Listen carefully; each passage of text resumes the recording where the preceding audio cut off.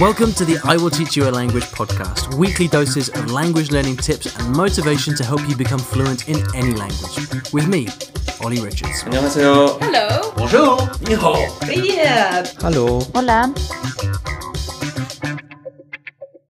Good morning, everybody, and welcome back to the I Will Teach You a Language podcast. Thank you so much for joining me today.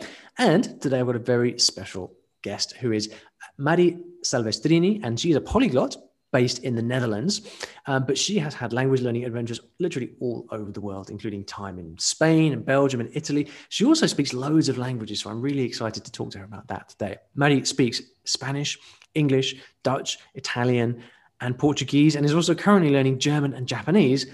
How she has the time for that, I have no idea, but in our conversation, you will hear how she's learned all of these languages, including tips for both absolute beginners and those struggling through the dreaded intermediate plateau as well.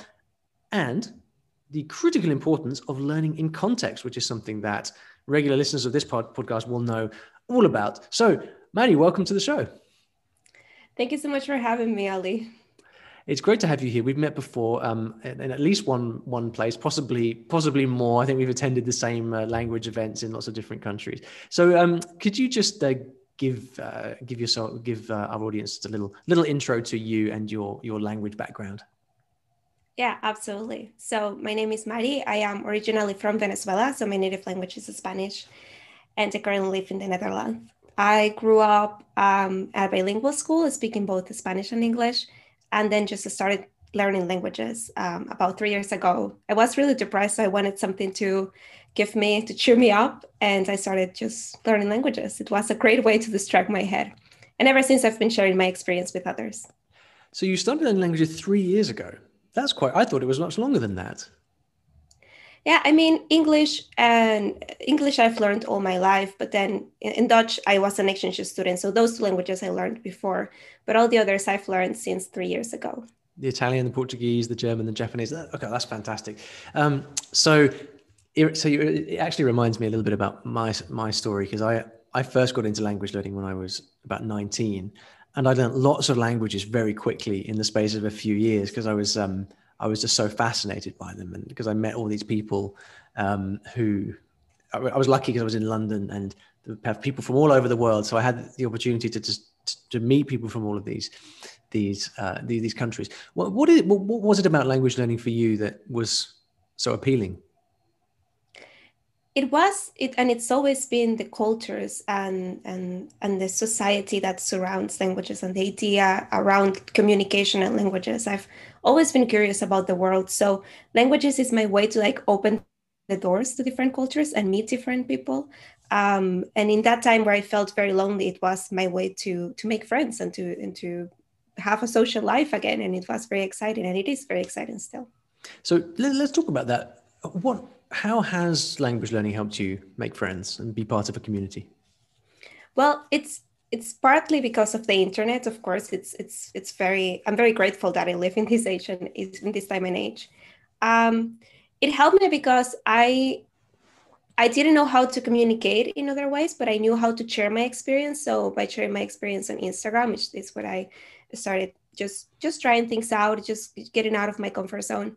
And people started talking to me, and I didn't expect it in the beginning. I didn't expect to make connections or make friends. It was not what I was seeking, but I found it, and it completely opened my mind to different possibilities and different ways of seeing life, and it helped me to regain confidence and to feel like, okay, there's other people like me who like the same things, who enjoy spending a Friday night learning a random language they just discovered. Yeah.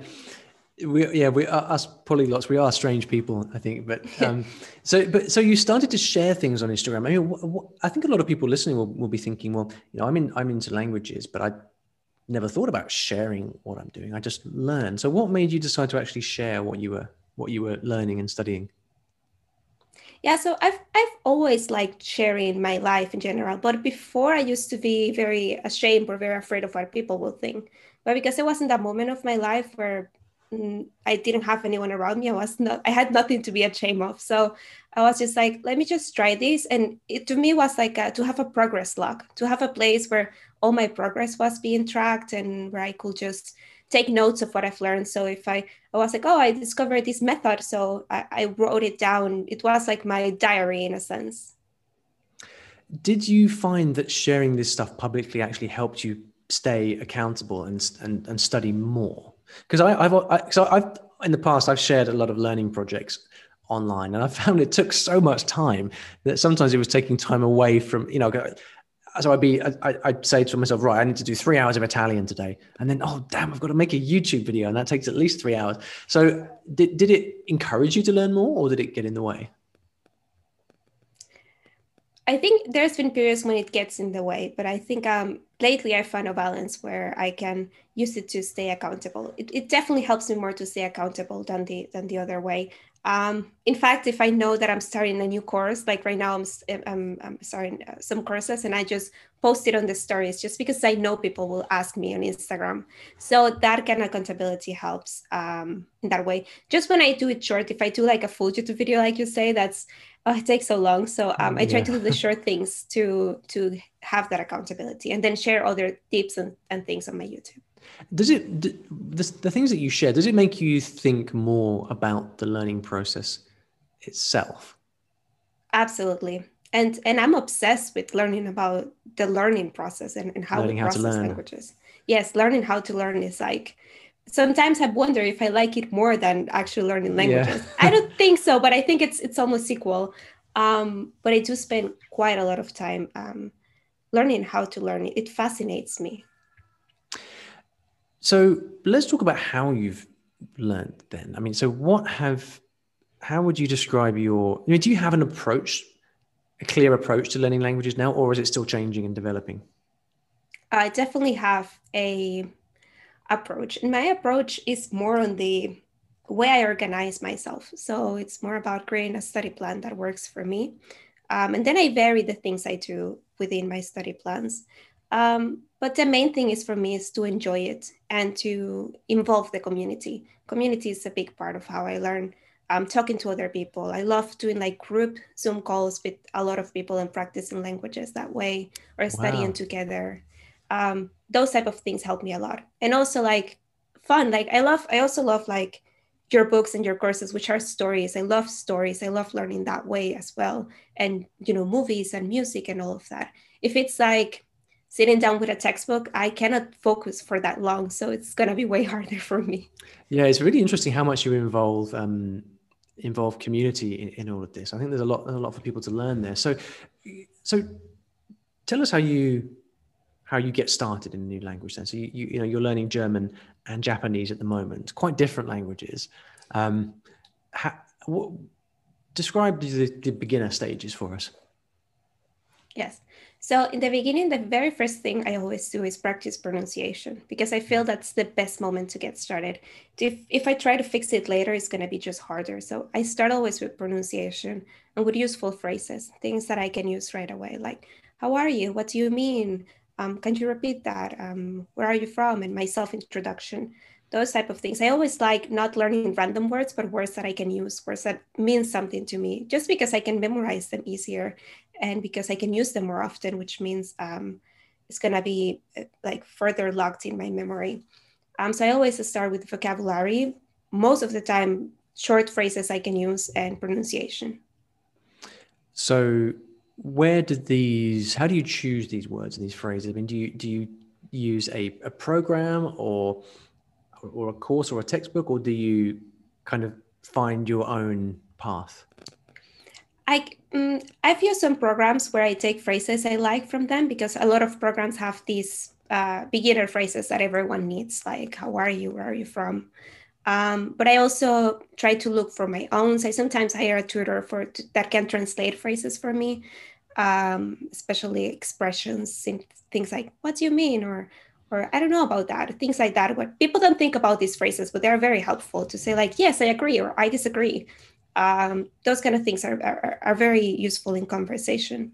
So I either hire someone to translate them, or I have a friend that can translate them for me and I translate something from them. I think that's the most common path I go. And or sometimes I take phrases from programs I follow or from books I read. And so how long do you keep that up for? Because I guess at that point you're kind of playing a memory game in a way, aren't you? You're having to memorize all this stuff. So is this something that then carries on in that way, or how does that change over time? Well, after a while, of course, it gets repetitive and I need to do something else. So the thing about memorizing these phrases is that it also helps me to start understanding. So I will then move on to read more and listen more and complement that way, because I need more input so I can, start memorizing more, if that makes sense. Yeah, it's quite similar to how I approach things. Really, it's kind of because people often ask me about with story learning. They kind of say, well, how do you do story learning when you're a complete beginner? Because obviously, when you're a complete beginner, you don't know any words, right? So how can you read? And my reply to that is always, well, you've got to learn some word, like 100 words or something, to get the 100 most common words: I, you, he, she, go, want.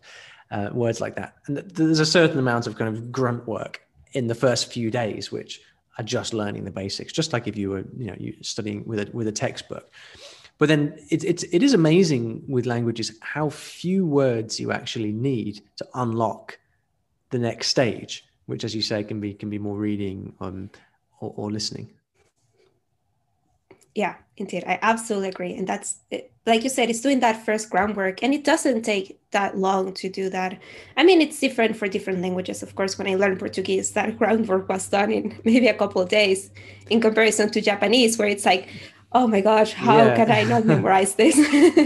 There is this thing with Japanese where, and this goes for Asian languages across the board, where it just never ends. The job, you can be learning for years and still it's just stuff can completely confound you. So how have you been finding Japanese then? Because the other languages that we mentioned already have been all European languages, mostly Romance languages. How has Japanese been different?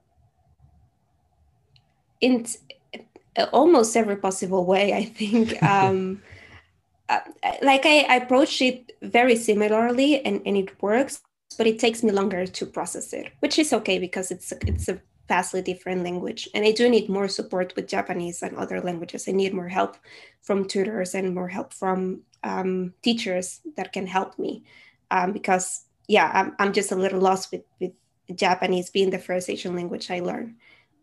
So it's quite different. But the thing is that I love Japanese culture so much. It's so different from mine that it intrigues me. It like calls me. Yeah. So the motivation I have for Japanese sometimes is even higher than the other languages. So that helps as well too. How long have you been learning Japanese for at the moment? Oh, it's been like a year. I still cannot say more than a couple of phrases. Yeah, it comes. The difficulty in Japanese is definitely it's definitely striking. I mean, I remember when I learned Japanese, the big problem I had was actually that I had learned a bunch of European languages before. So I thought, okay, well, language learning is easy. So then I went to Japan, and then I realized actually, no, there's a completely different. I have to take a totally different approach here. I can't do the same things that I was doing before, and it took me a long time to figure that out. I don't. Yeah, it's an interesting one, isn't it? Whether languages are harder or easier than one another. Do you have a feeling about that? Yeah, I think I've heard a lot of people say things like languages are not difficult. It's just how you approach them or motivate. I think some languages are more difficult. Like I cannot deny that Portuguese has been rather easy for me in comparison to German, which German is it has a lot of grammar. I don't enjoy studying grammar, so it's harder for me naturally. Like there's a thing there that I'm like struggling to connect. So yes, some languages are harder than others, and but what I mean about harder, I just mean they take longer. It's not like I'm not gonna learn them as fast as the others, if that makes sense. Yeah, sure. It also depends a lot on what language you're coming from, right? So as a native Spanish speaker, for you to learn Portuguese is, it's close. But then you've got slightly different problems, right? Which are like, how do you, confusing similar languages is another very difficult thing. Yeah. So you interact with lots of people online through your communities, through sharing the things that you do. What are some of the big struggles that you see new learners having? one of the most common problems I see is people trying to do absolutely everything at the same time and over planning their days, especially younger people who are at university. I have a lot of people who follow me who are currently at university or just finishing high school. They have time, so they think that they can use every spare second of their life to learn languages. But it gets tiring, you know. There are It does, moments when you need like a little break. yeah. So I see that they overplan a lot and they try to do everything. They try to learn six languages at the same time, which is like that's not a thing. To me, I think I don't have the time to do that. And they I think that's the biggest problem. And then they get demotivated and then they cannot maintain that, of course. So it's that I'm trying to shift their minds to being like, just focus a little bit more and you'll get there. That's interesting. So you must really hang out in polyglot circles. And if most people you see are trying to learn six languages at the same time, it seems quite different. I get the feeling that language learning is, especially language learning online, is kind of changing a bit. Because when I first got started with online stuff about 7 years ago or so, there wasn't really, the polyglot thing was more of a kind of circus animal type thing. You know, it wasn't. There weren't many people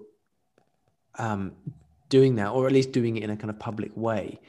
And people often talked about polyglots as a kind of strange phenomenon. Oh, look at this person over here, learns lots of languages. But I have noticed now that there are lots of people. I say this particularly on YouTube and Instagram. A lot of people who are learning lots of languages, and this. I don't know if there are more people doing it than before, or if it's just more visible than it used to be. It's probably that, to be honest. But there do seem to be lots of people really embracing language learning these days. Yeah, and it genuinely excites me to see younger people being and finding interest in other cultures, in other places, in other languages, and I think it's cool now, or at least they make it seem cool to be like a good student and learn languages. Because also when I was their age in high school, maybe I it wasn't a cool thing. It was Yeah. weird that I was interested into moving to Belgium to learn Dutch. Everyone was like, why? And I was like, it's just fun. And people didn't get it as much as they get it now. And I think it's nice that they're finding each other online as well. It makes them feel less alone. Yeah, that must be one very tangible way that that the internet has changed things. You know, that you, as young people now, kind of tend to be spending more time at home, less time with friends in their immediate surroundings. That means that the people they have contact with are online, and those people online can be anywhere. They can be in Timbuktu or Vladivostok or whatever. So it is interesting how I don't think it's a good thing that people are spending more time online and less time socializing. I think it's an unhealthy thing, but it's got its benefits. And for language learning, that's a really, really, really clear one. Yeah. And I also, I've made it like my personal challenge to teach my audience about the importance of being social, not only online, but offline. And even online, to not keep it just as a comment, but to take it a step further, call people, talk to them. It's very different experience, like us talking right now, than to just send an email or send a message. Yeah. It lets you connect more, and that's important as well. This is something that I can probably have a lot to learn about, actually, because I always learn my languages by being in different countries and with different people. Now that we're all kind of stuck at home, I find myself not always knowing what to do. And I feel like I could probably learn quite a lot from people like you in terms of actually finding that motivation and that community online, because I don't always feel that motivated at the moment to learn languages, but that I think would definitely give it to me. Yeah, absolutely. And it's to me like I'm so awkward and shy when I'm in person, but online I feel safe just because I'm at my home. Mostly I'm in my pajamas, so it's like very comfortable to me. So I kind of thrive in these situations. But I cannot wait when I can go outside again. So I can challenge myself to do a lot of more in-person things, a lot of more offline things. I think there's learning from each other in this sense. We can do things online and offline, and I think they both complement each other very well. Yeah. What are some of the things you can learn online, do you think? Or what things are best suited to learning online? Best suited to learning online. I think I think the first moments of having conversations in your target language, when it's like you have that little anxiety of speaking, of that little fear. I think if to me, it helps me to do it online first because I'm comfortable.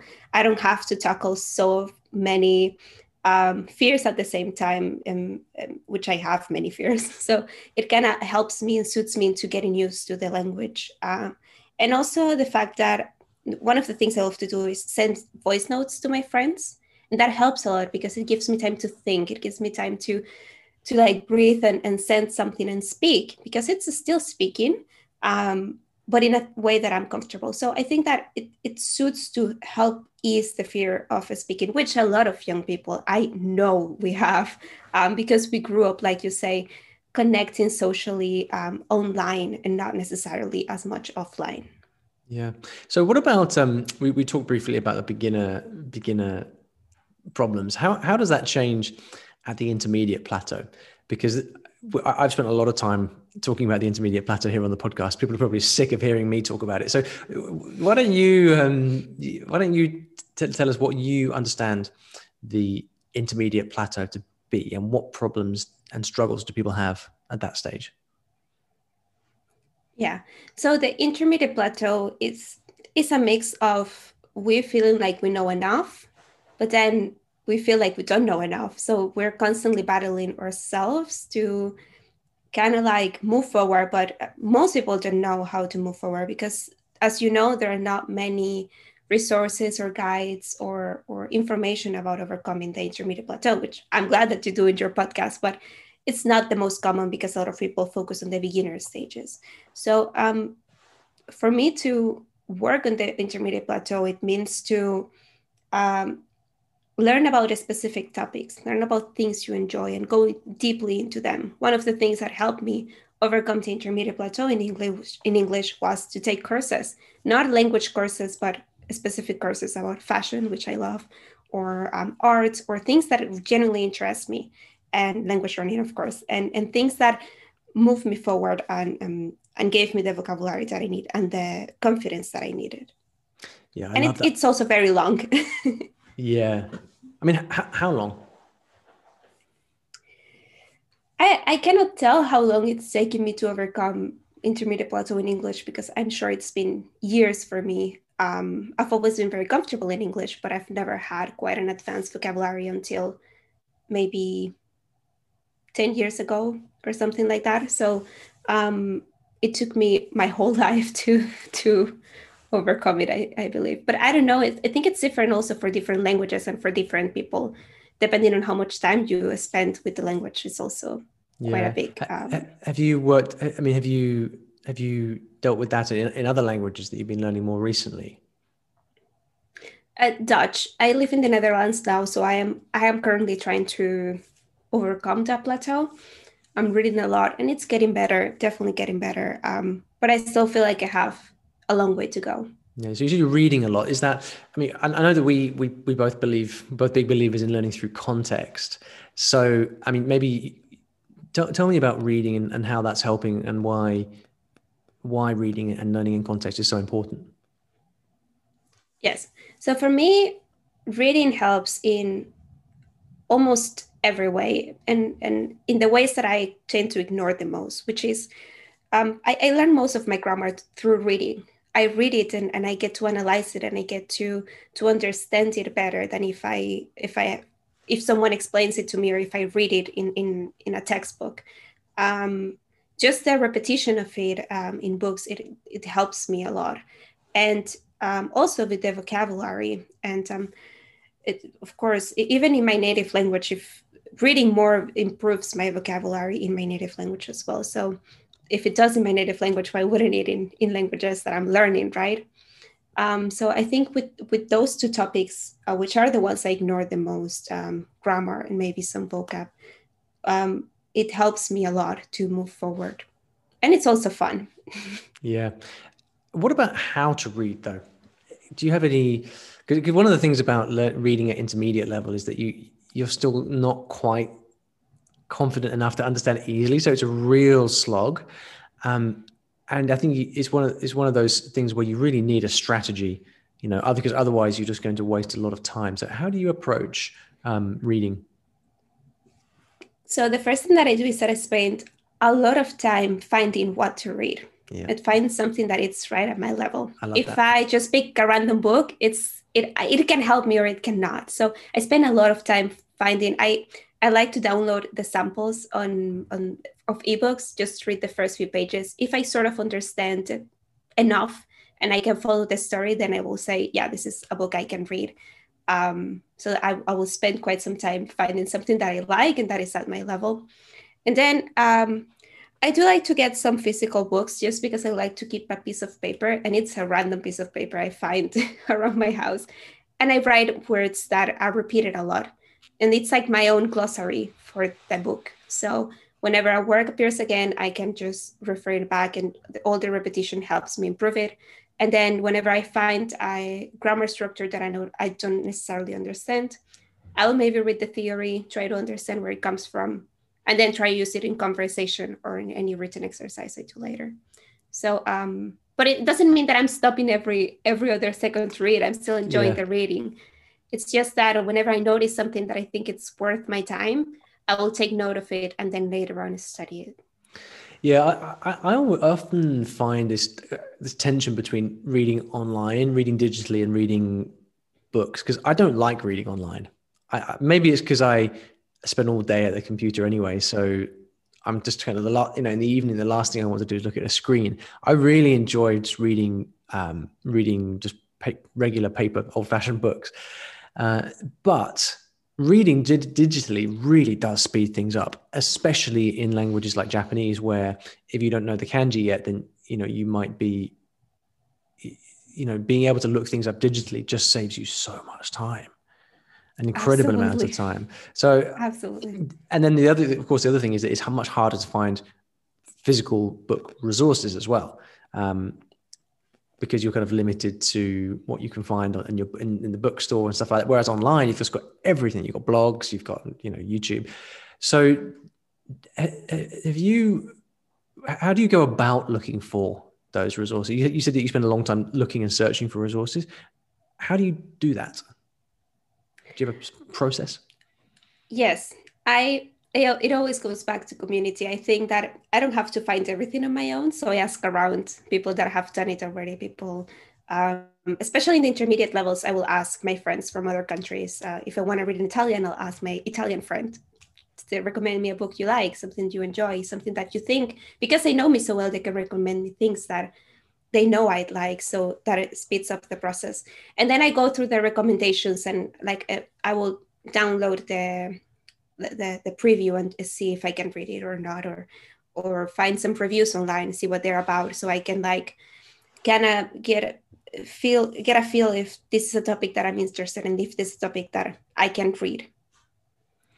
Yeah, that's it's so important to learn how to find the right material, because if you read the wrong stuff and it's too hard for you or it's too boring, you're just going to not enjoy the experience. So that's really useful. Well, Maddie, it's been fantastic to chat, and so interesting to hear a different perspective as well on learning. So where can people go to find out more about you? Yes, people can find me at Mari Polyglot. That's Mari Polyglot on Instagram and on YouTube. And I'm always there, especially on Instagram, sharing all my language learning life. So for sure, go there. Yeah, and I definitely recommend people follow you there on Instagram as well, because you're so active and you're so enthusiastic, and it's very, very, very infectious. So cool. Well, we'll have to have you back on the show sometime, and thanks so much for joining us. Thank you so much for having me. Thanks for listening to this episode of the podcast. I really hope you enjoyed it. And if you do enjoy the podcast, then you're going to love some of the email courses that I've created. These are completely free email courses which are written specifically for different languages and different levels. I've spent years writing these things, so whether you are an intermediate Spanish learner or a French beginner or Japanese advanced, whatever it may be, I've got email courses that give you some of my best tips for learning those languages at different levels. So whether you're struggling with how to get started, whether you want to know how to understand native speakers when they're talking really quickly at you, whether you want to get better at learning grammar, I've got stuff for you that I send out completely free over email. If you'd like to get these tips, then please go to iwillteachyoualanguage.com/tips. That's iwillteachyoualanguage.com/tips, TIPS, and I'll get them sent out to you right away.